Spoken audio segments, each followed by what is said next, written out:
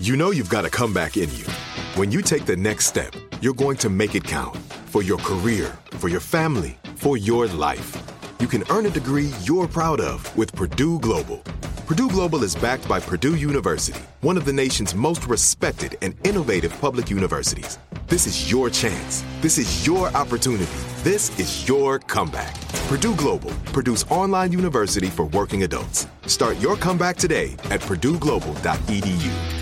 Whether you're a savvy spender maximizing your savings with cashback rewards, a thrifty rate watcher seeking the lowest interest, or a travel enthusiast looking for extraordinary perks, Kemba Financial Credit Union has a visa to complement your lifestyle and unique needs. Apply today at Kemba.org to unlock a limited-time 2% cash back on purchases and pay 0% interest on balance transfers for an entire year with a new visa from Kemba. You deserve a card that works for you. Restrictions apply. Offer ends June 30th, 2024.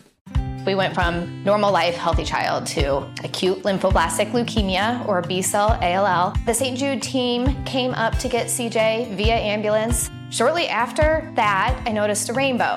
It meant that there was hope. We were driving into hope.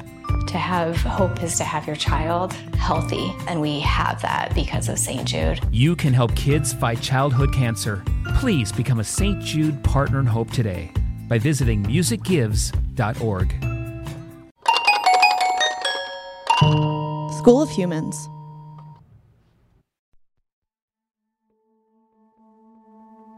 Howard Mandel, a northern Jewish boy fresh out of law school, decided to move down to Montgomery, Alabama in 1969. I wanted to be in Montgomery because I wanted to be a civil rights lawyer, and that was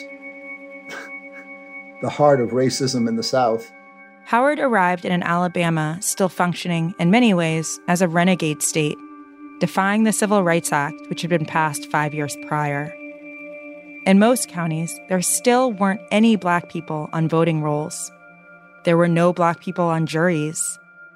Voter suppression has a long history in Alabama. When the state constitution was rewritten in 1901, Convention Chair John Knox opened the proceedings, saying that their goal was to establish white supremacy in this state. The state levied poll taxes, literacy tests, and convoluted property requirements to vote. Then, like now, people convicted of certain crimes were not permitted to cast a ballot. And as for people willing and able to fight voter suppression in a court of law, there weren't many. When Howard got to Alabama, there were only about 10 civil rights lawyers in the entire state. The New England native and Georgetown law graduate arrived in a whole new world, the Deep South. Most aspects of Alabamian life remained segregated. On the mama coming down the track. Alabama wants done the boogie woogie Jackson on the Alabama boogie. So the mayor of Montgomery at the time was a gentleman. His name was Emery Fulmer, and this mayor carried a pistol. He was just racist through and through. He was the usher at this First Presbyterian church. And one of his main jobs was to make sure that no African Americans tried to come to church. Howard moved to Montgomery for his first job, clerking for federal district court judge Frank Johnson. I don't consider having, quote, stuck my neck out. I value the decisions that I've made and the effect of those decisions. And my oath as a United States judge, decide cases like the law requires that they be decided. So technically you had no option if you're going to be a good judge. That was an interview with Judge Johnson in 1995, after he was awarded the Presidential Medal of Freedom. Strangely enough, infamously racist Governor George Wallace and Judge Johnson had grown up together in small-town North Alabama, and both ended up being influential leaders in the state. But ideologically speaking, they were about as far as they could get from one another. When I finally met him, Judge Johnson, we went out to dinner at a restaurant, and we were waiting in line for, 15 minutes, and we finally got into the main restaurant, and I saw that there were only about 3 people eating. So I said to Judge Johnson, I said, why are all these empty tables? Why'd they have us waiting 15 minutes? He said, that's because nobody will sit within 3 tables of me. He was such a pariah. Judge Johnson had been an instrumental part of many important civil rights cases of his time. He had ruled against racist Alabama lawmakers since the early 1950s. He ordered Montgomery to integrate its swimming pools and buses. He ruled in favor of the Freedom Riders. But it was when he first ordered schools to desegregate that Johnson truly became the enemy of dedicated white supremacists. Johnson had to have 2 full-time bodyguards, U.S. Marshals, sitting in front of his house every single day. He and his family received death threats constantly. His mother's house was firebombed. And yet, despite all that, Howard knew that this is where he wanted to become one of those handful of civil rights lawyers painstakingly working towards desegregation. I'm Josie Duffy Rice, and this is Unreformed, the story of the Alabama Industrial School for Negro Children.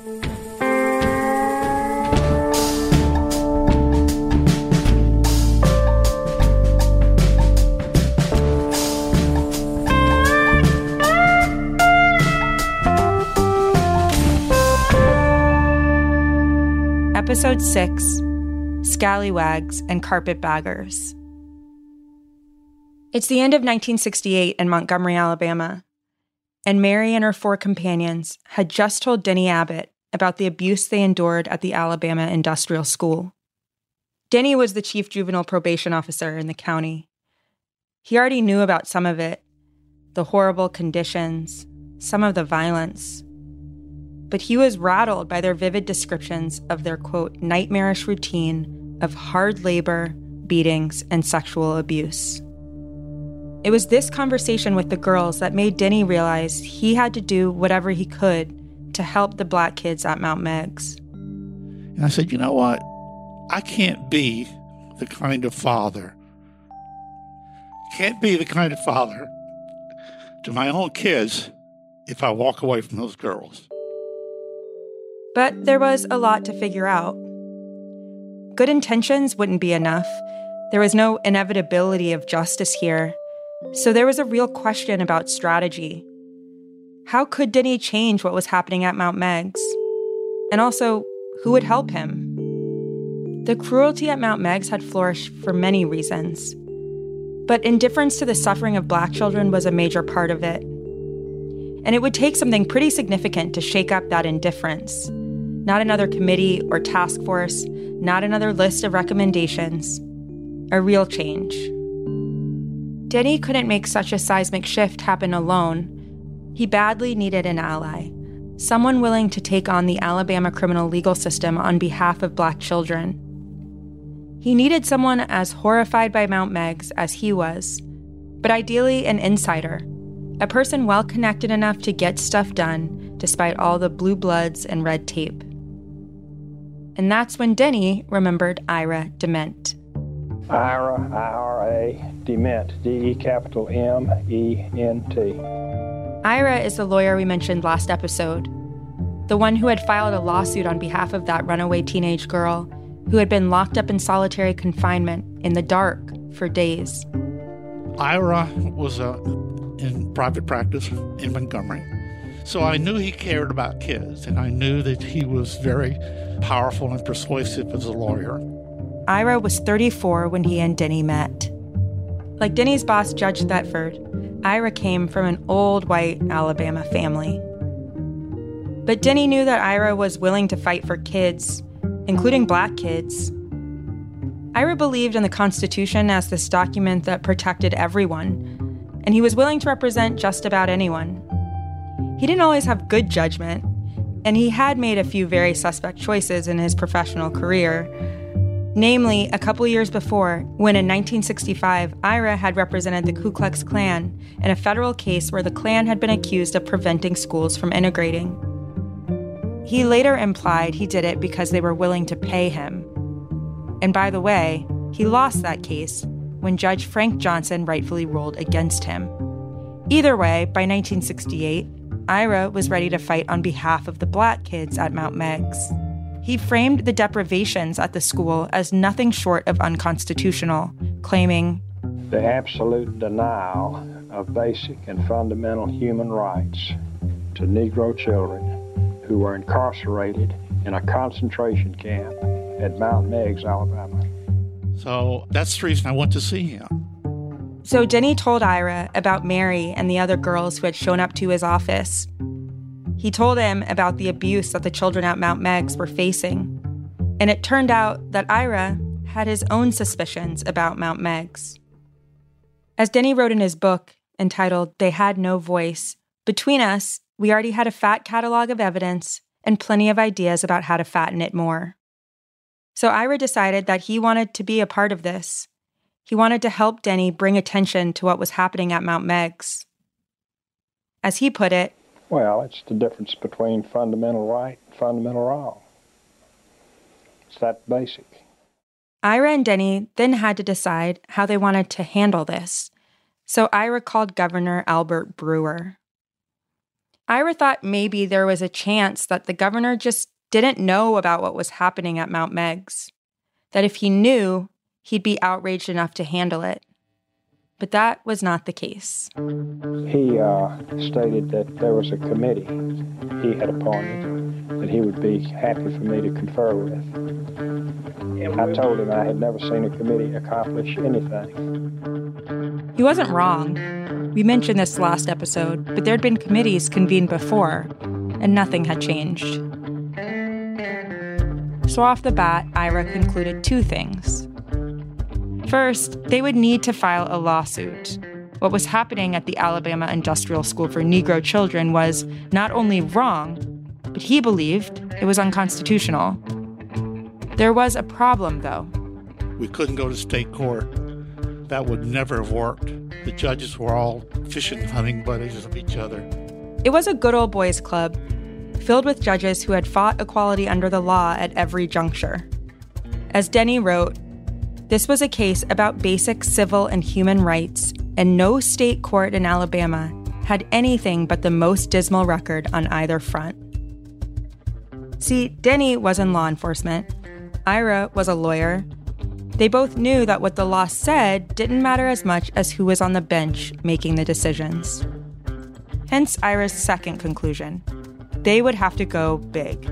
They decided to file a federal class action lawsuit against the school, the administrators, and the Board of Trustees. The law is intentionally opaque, and the procedural elements of it, what court you file in and why, are intricate and kind of boring. But here it's pretty simple. This is the late 1960s, and the federal government was far more progressive than the state of Alabama. In fact, during this era, the Supreme Court was maybe the most progressive it had ever been, before or since. Filing a federal case meant there was a slightly better chance they'd get a good faith judge. But it was a big move. A class action like this, especially against multiple defendants, it signaled that the wrongdoing wasn't a one-off, that abuse of children was endemic to the institution. And by suing the board, the lawsuit made it clear that the fault was not only with the active perpetrators, but the passive enablers. For decades, trustees had just let cruelty flourish, which meant they were responsible too. This suit targeted the whole system. On January 22, 1969, a county clerk stamped the lawsuit, officially filing Charles Stockton et al. Versus Alabama Industrial School for Negro Children in the United States District Court for the Middle District of Alabama. The lawsuit listed as plaintiffs 5 brave black boys, including Charles Stockton, ranging from ages 13 to 15, who were suing by and through Denny. We don't know exactly how these 5 children were chosen. We know that they were kids that had been in Denny's custody as a probation officer. But beyond that, we just don't know much about them. And honestly, given the conditions of Mount Meigs, they could have probably chosen any of the students there. But in order to file the lawsuit, they would need students willing to affix their name to the filing, students who were willing to attest that they had suffered these harms. The suit spent pages laying out the deficiencies of Mount Meigs, like the understaffing, the lack of education, the child labor, the overcrowding, the crumbling infrastructure, the extreme heat, the lack of privacy, the absence of vocational training, and the lack of funding. It also accused school administrators of physical abuse, in particular Superintendent E.B. Holloway and Matron Fannie Matthews. Abuse like hitting kids in the skull with broom handles, or beating kids so badly that it caused a miscarriage. Being a child at Mount Meigs meant, quote, being imprisoned in a penal colony, which is constitutionally, factually, and totally unfit for the purpose for which it is intended. So, that was it. The 9-page lawsuit was filed, out there for everyone in the country to see. And Ira and Denny weren't only asking the court to address the abuse and the horrible conditions. They were also demanding that the state integrate Mount Meigs and other juvenile reformatories. The next day, the lawsuit was all over the news. The Montgomery Advertiser and the Selma Times published stories about the abuse that the kids had suffered. And with the publicity came the backlash from the community. From Denny's friends, family, and especially his boss, Judge Thetford.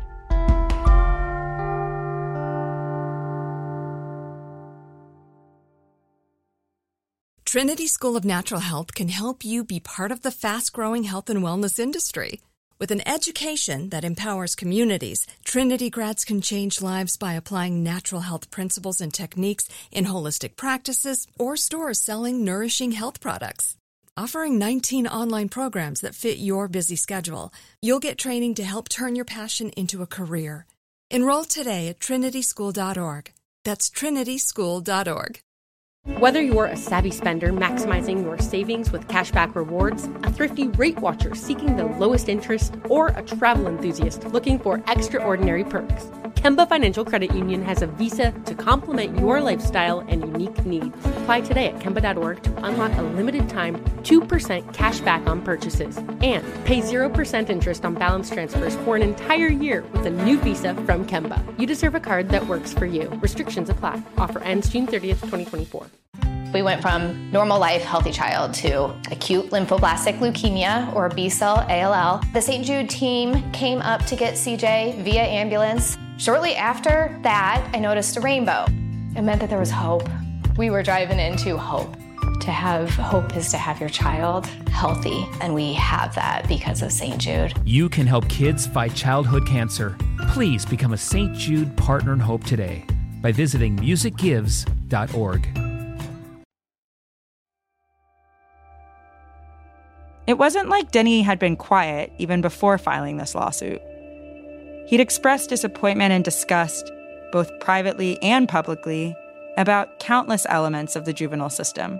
But filing a federal lawsuit, that was next level. Denny and his neighbors in Montgomery, they had their differences, sure. But he had a lot of friends, and people admired him. He liked to officiate high school games and go to church on Sundays. He played football in the local police league. Old copies of his resume show a list of affiliations a mile long. And even now, he's kept placards and schedules from a ton of conferences he attended and groups he was a part of. He'd been vice president of the Montgomery Social Service Club, president of his kids' PTA. He taught part-time at the local university. This was his home, his community. Plus, Denny was in law enforcement. He was a member of the police union and the Alabama Council on Crime and Delinquency. The local paper mentioned him often. He was powerful, he was respected, and he wasn't even 30 years old yet. After we filed the suits, people that I'd known my whole life, that I'd grown up with, some stopped talking to me, neighbors stopped interacting with me, store owners turned their backs on me, my kids were called names going to school. Unless you were there, it's really kind of hard to explain what that was like. You can imagine that this must have been a lonely time. Denny was a whistleblower, but no one was exactly impressed by his bravery. The ripple effects to what it did to his wife, his kids. And then, of course, there was his job. Over the past few years, Judge Thetford had, at least publicly, supported Denny's push for a new juvenile detention center. So when Judge Thetford found out that his subordinate went over his own head after he stuck his neck out for him, he was furious. The day after the lawsuit was filed, Judge Thetford sent Denny a letter.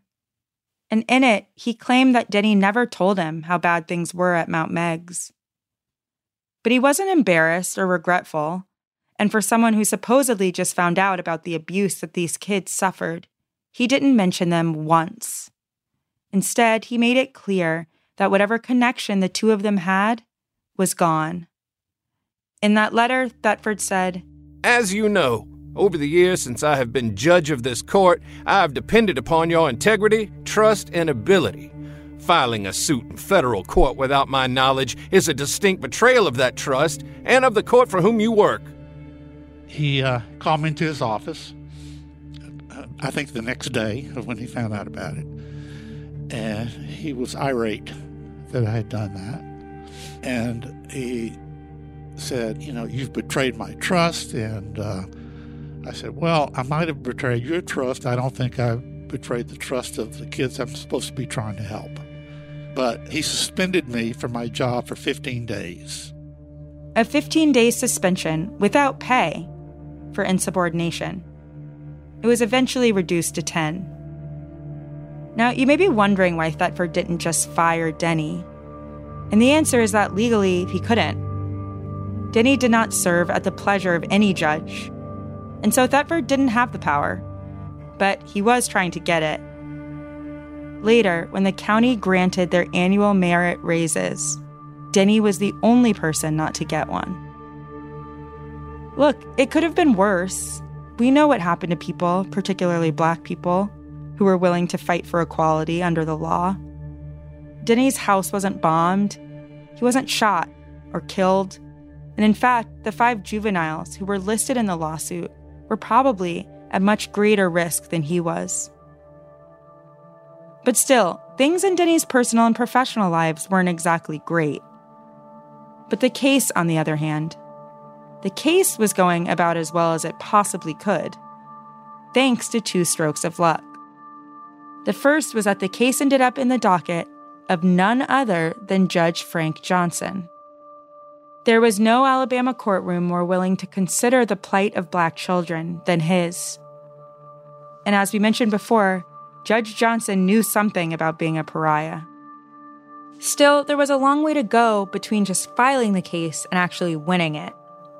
But then, thankfully, the second lucky thing happened. Ira later became the U.S. Attorney for the Middle District of Alabama. This meant that Ira DeMent became the head of the federal prosecutor's office in the heart of Alabama. It's hard to explain just how important this was. Ira goes from just being one of the only progressive lawyers in Alabama to being one of the most powerful law enforcement officials in the state. He went from being one guy fighting the state of Alabama to being a prosecutor with the weight of the entire federal government behind him fighting the state of Alabama. Plus, simply getting a job like this put Ira and his work in the national spotlight. And that became its own accelerant. It greatly increased the chance that the kids at Mount Meigs would get some genuine attention. The facts of the case hadn't changed at all, but the calculus shifted significantly. And his new job made way for another remarkable shift in the case. Suddenly, federal authorities set their sights on this lawsuit against Mount Meigs. After I became United States Attorney, I interpleaded the United States and requested that the Civil Rights Division and the FBI become involved. When the FBI came down to the school to observe, they saw evidence of the cruelty that Denny and Ira had reported. Here's what one instructor at Mount Meigs told the FBI during an interview. "I have observed numerous beatings to inmates with both fan belts and broomsticks on almost a daily occasion. Inmates would receive these beatings for such things as being late to dinner, being noisy in the mess hall, attempts to escape." Meanwhile, Holloway is not happy about these FBI agents sniffing around, looking into how he runs the school. In May of 1969, he wrote an indignant letter to the governor complaining. In it, he said, "One of the agents told me that I was not to question the students about what they had talked about or punish or intimidate the students in any way because they had talked to the FBI." He lamented that after the FBI left, he had more pushback from the students. In August of 1969, a 17-year-old girl at Mount Meigs named Diane allegedly went to Fanny's room and told her, "I came up here to kill you. I'm tired of messing with you." And in the courtroom, Diane's story was completely different from Fanny's. Court officials determined that Diane had definitely been beaten before. She had bruises on the backs of her legs and around her shoulders, and other scars from previous injury. Fanny said all of those might have happened in the tussle, but Child Services officials determined that the injuries were too old for that. Despite clear evidence that Diane had been abused, the court punished her instead of Fanny. The juvenile court judge, none other than William Thetford, ordered Diane to be tried as an adult.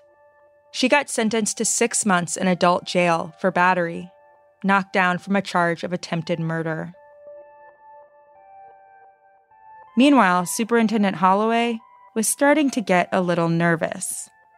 He wrote a letter that really stuck with me to one state official in November of 1969. "It seems as if everyone is out to get me and is using every means possible to do so," he wrote. "After 23 years of hard, honest work, here I would like to remain until I have reached age 65. But due to the pressure and strain of this year's work, I find it impossible to go on much longer." He said, "I am confident that I have done my best." A month later, a number of people, including Superintendent Holloway, Fanny Matthews, and Tom Glover, were subpoenaed. But after searching all the material we had and visiting several archives, we were only able to find Holloway's deposition. It was December 1969, almost a year after the lawsuit had been filed. Holloway was careful about what he would share on the record, but even the little he said made it clear that the kids were being worked half to death. He said he had them working 1,500 acres, milking 35 cows a day. And then the lawyer doing the deposition, a lawyer for the Department of Justice, he started questioning Holloway about the abuse. The lawyer asked if Mr. Glover had a paddle, and Holloway said, "I'm sure he has one." He told the lawyer that 6 months prior he'd started a discipline committee to cut down on corporal punishment. He said it was only then that they stopped just letting anybody just punish a boy for just any little thing. Now, he said, boys will be brought in for fighting. We give them 5 licks, that's all. The lawyers never brought up fan belts. Nobody asked Holloway why he and his coworkers beat kids until they poured blood or passed out. There were no questions about the sexual abuse, and nobody mentioned the rock pile. The case was national news now, which was bad news for the state of Alabama. According to Denny, state officials were doing all that they could to avoid this case going to trial, which would surely be both embarrassing and expensive. As the case carried on, Superintendent E.B. Holloway fulfilled his promise. He retired in May of 1970 for quote-unquote health reasons. And he wasn't the first one to leave. Within days of her deposition, Matron Fanny Matthews resigned and left Mount Meigs. After Superintendent Holloway left Mount Meigs, the state of Alabama asked J.B. Hill to come on board. J.B. was the former superintendent of the other industrial school, the one for white boys.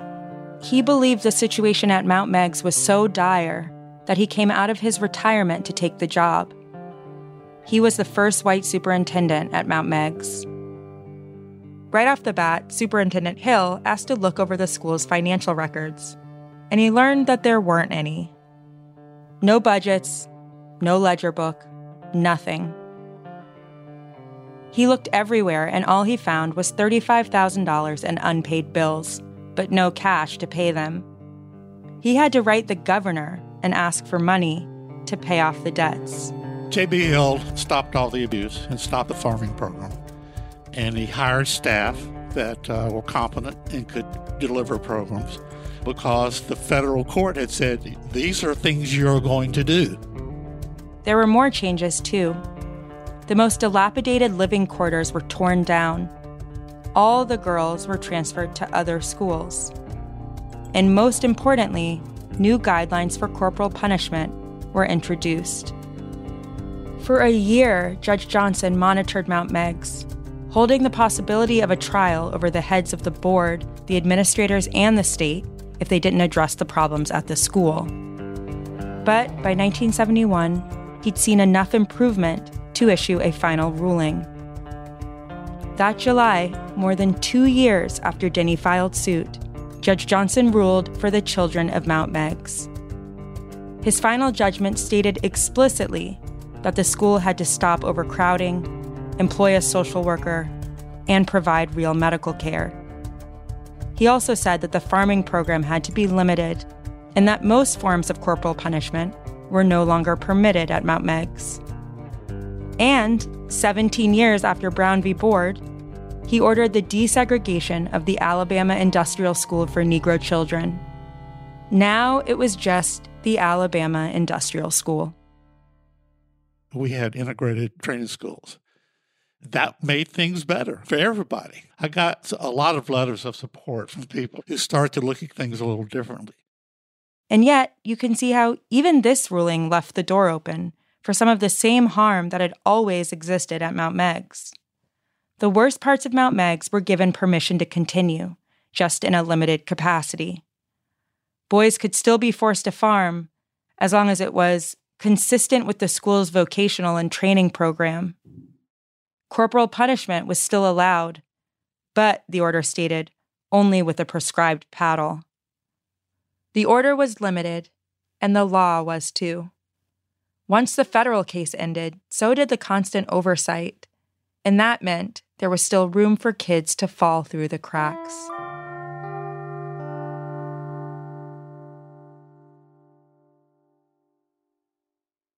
Trinity School of Natural Health can help you be part of the fast-growing health and wellness industry. With an education that empowers communities, Trinity grads can change lives by applying natural health principles and techniques in holistic practices or stores selling nourishing health products. Offering 19 online programs that fit your busy schedule, you'll get training to help turn your passion into a career. Enroll today at trinityschool.org. That's trinityschool.org.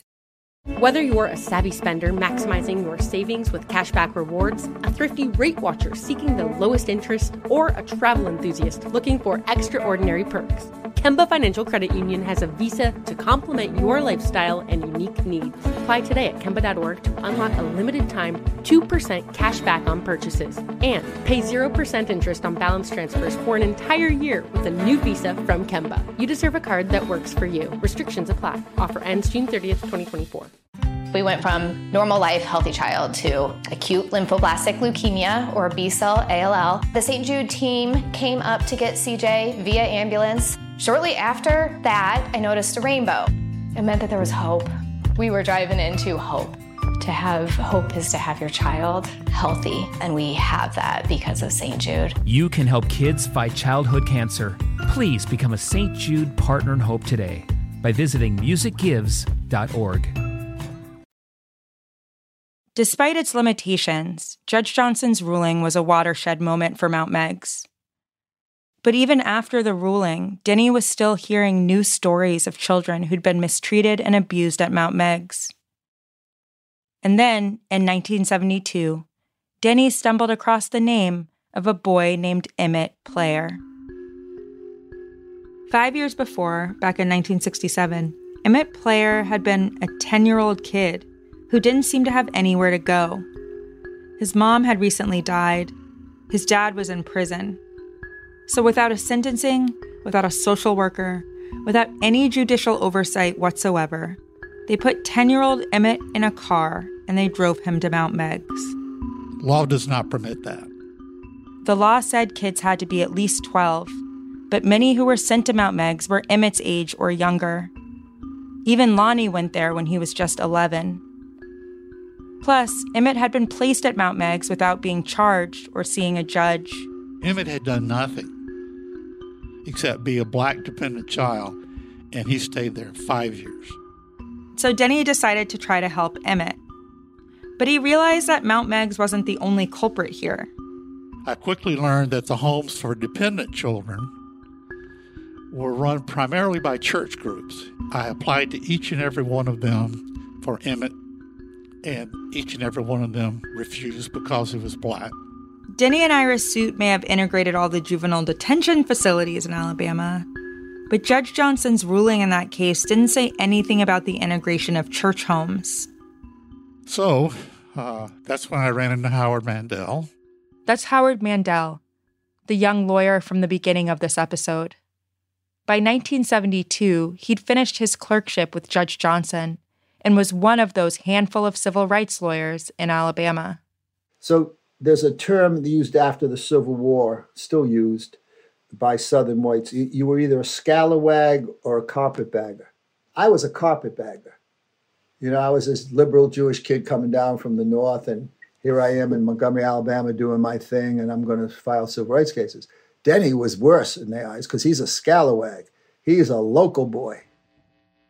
A local boy who was defying the old guard, the scallywag and the carpetbagger. And they had a plan. So I saw this as more than just Emmett Player. This was a class action that needed to be filed. I said, here we go down this road again, but we have to do it. So we filed a second federal court class action lawsuit in 1972. And we sued all the Methodists and all the Baptists and all the Presbyterians and all the sheriffs in the state of Alabama on behalf of Emmett and kids like him. During the first suit, almost 4 years prior, Denny was mostly focused on just one institution, Mount Meigs. But this time, he's going after churches. There's no question it's going to make a lot of people upset.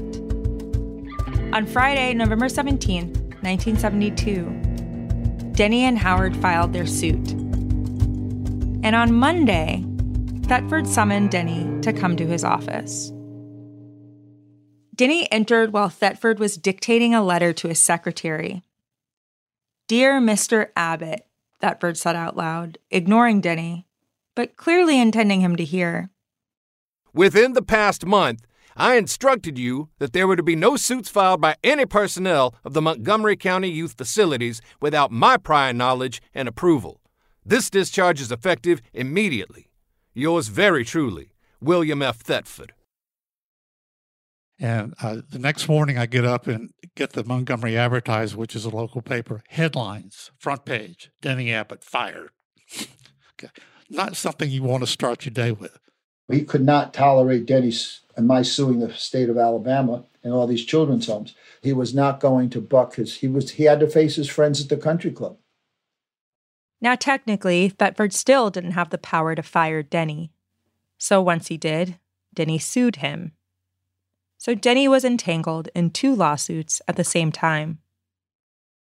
As for the suit against both church and state, the good news was Judge Johnson got randomly assigned to this new case as well. But that didn't make it easy. Pretty quickly, the case devolved into a standoff. I did have a conversation with the head of one of the heads of the welfare department, and she said to me, Howard, they're not going to settle. The head people, they got their marching orders. And that marching orders is segregation now and segregation forever. About a year after the case was filed, Howard was reading through the minutes of one Methodist church's board meeting in Bradley, Alabama. They'd had a board meeting, and the topic was, should we settle this case or not? What would God want us to do, kind of thing. So they decided to take a vote to the Methodist Children's Home in Selma. So the vote was, should we continue to segregate or should we agree to integrate? And the vote was 13-13. The vote was tied. That means the chairperson of the board had to vote as the tiebreaker. And he said, I'm not ready to vote yet. And they said, well, what do you mean? He says, I need to pray about this. He stepped outside and went to the chapel alone. He came back 15 minutes later. Everyone's waiting. And he says, I prayed about this, and what I feel is that I'm voting to integrate. I think that's the lesson you learn, is that people aren't necessarily bad. They grow up in a certain culture, and that's all they know. But then he was called upon, just like Denny was. I think that's the thing, is when you're called upon, how you're going to respond. Everyone doesn't have to be a civil rights lawyer kind of thing. You live your life, and Denny led his life, and he had his family. But when he was called upon, he stepped forward. That's, I think, is a real lesson. I was always impressed by that. He did something he didn't have to do. Howard may be right that a few people did the right thing. But what sticks with me when I hear this story is how much luck was involved from start to finish. Not just with this case, but with the first case too. A judge like Judge Johnson had to exist in Alabama and had to have both cases randomly assigned to him. Ira and Howard had to be willing to help. The federal government had to get involved. Denny had to take a chance. And the chairperson had to vote yes. Howard sees this as a story about humans willing to do the right thing, but I mostly see it as a story of luck. And the end result?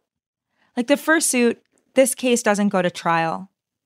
But it was a long haul, Howard pushing bit by bit, following up every loose end, meeting every piece of resistance. Eventually, Johnson ruled that the state of Alabama had to provide Black children access to the same state-run care as white ones. We were thrilled because, again, not only had we reformed the juvenile justice system, in my opinion, now we had reformed the child welfare system for dependent children as well. I mean, they were being abused too. We felt like we had made major accomplishments in Alabama to get justice for Black kids. Denny was right that it was a step forward, but the ruling applied only to state-run homes, not private ones, and that meant that church homes were exempt from Johnson's ruling. Eventually, they did desegregate, but not right away. I think they were embarrassed, but these are children. That's what always, and to take a 10-year-old like Emmett Player and say to him, you have to go to Mount Meigs even though you've never done anything wrong, with all the problems Mount Meigs had. The welfare department found Emmett's father in prison, and when they talked with him, they found out that Emma had an aunt in a little community called Sylacauga, and she was willing to take him in. And Howard, well, he had plenty of other cases to get to. It's like trying to cut a field of kudzu with a hand sickle that's 50 acres square. The problems were so overwhelming that I think you do what you do, not because you hope to make significant change, but because that's just who you are, and that's what your expectations are for how you want to live your life.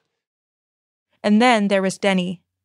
He lost that wrongful termination lawsuit against Thetford, and he couldn't find a job anywhere in the state of Alabama. So he started applying to jobs across the country. He even scored a recommendation from Senator Ted Kennedy.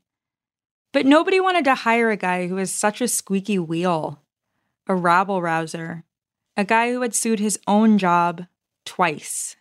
They said, here's a crazy person.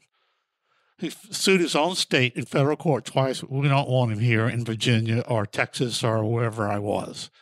So I went for almost a year without meaningful employment. I had a friend who had a bumper rechroming shop, and he let me come into his store, deliver some bumpers from him, put up stock in his shelves, clean his bathrooms, sweep the hallways, which I did. And most importantly, after the lawsuits were settled, what happened to the thousands of kids who had been sent to Mount Meigs? I look at what happened afterwards. The atrocities at Mount Meigs was nothing compared to the aftermath of Mount Meigs. On our next episode, we look at some of the children who were sent to Mount Meigs, and later as adults cycled in and out of prison. Some were even sentenced to life in prison, or worse, sentenced to death. Unreformed, the story of the Alabama Industrial School for Negro Children is a production of School of Humans and iHeartMedia. This episode was written by me, Josie Duffy Rice, and Taylor Von Leslie. Our script supervisor is Florence Burrow Adams, and our producer is Gabby Watts. We had additional writing and production support from Sherry Scott. Executive producers are Virginia Prescott, Elsie Crowley, Brandon Barr, Matt Arnett, and me. Sound design and mix is by Jesse Neiswanger. Music is by Ben Soley. Additional recordings are courtesy of the Alabama Center for Traditional Culture. The song featured in this episode is Alabama Boogie by Johnny Lee, adapted with drums and percussion by Jordan Ellis. William Thetford was voiced by Van Gunter. Special thanks to the Alabama Department of Archives and History, Michael Harriet, Floyd Hall, Kevin Nutt, Van Newkirk, and all of the survivors of Mount Meigs willing to share their stories. Additional thanks to Denny Abbott and Douglas Kalajian for the use of their book, They Had No Voice, My Fight for Alabama's Forgotten Children. If you enjoyed this episode, please leave us a rating and review wherever you get your podcasts. If you or someone you know attended Mount Meigs and would like to be in contact, please email mountmeigspodcast@gmail.com. That's MTMEIGS podcast@gmail.com.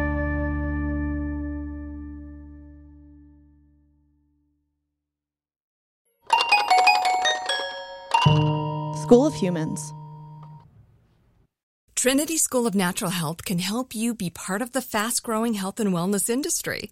With an education that empowers communities, Trinity grads can change lives by applying natural health principles and techniques in holistic practices or stores selling nourishing health products. Offering 19 online programs that fit your busy schedule, you'll get training to help turn your passion into a career. Enroll today at trinityschool.org. That's trinityschool.org.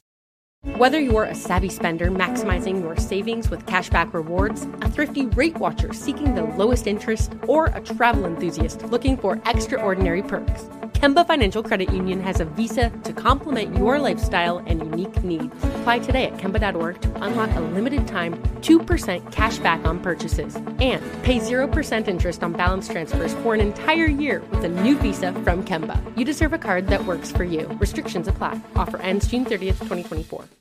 We went from normal life, healthy child to acute lymphoblastic leukemia, or B-cell ALL. The St. Jude team came up to get CJ via ambulance. Shortly after that, I noticed a rainbow. It meant that there was hope. We were driving into hope. To have hope is to have your child healthy, and we have that because of St. Jude. You can help kids fight childhood cancer. Please become a St. Jude Partner in Hope today by visiting musicgives.org.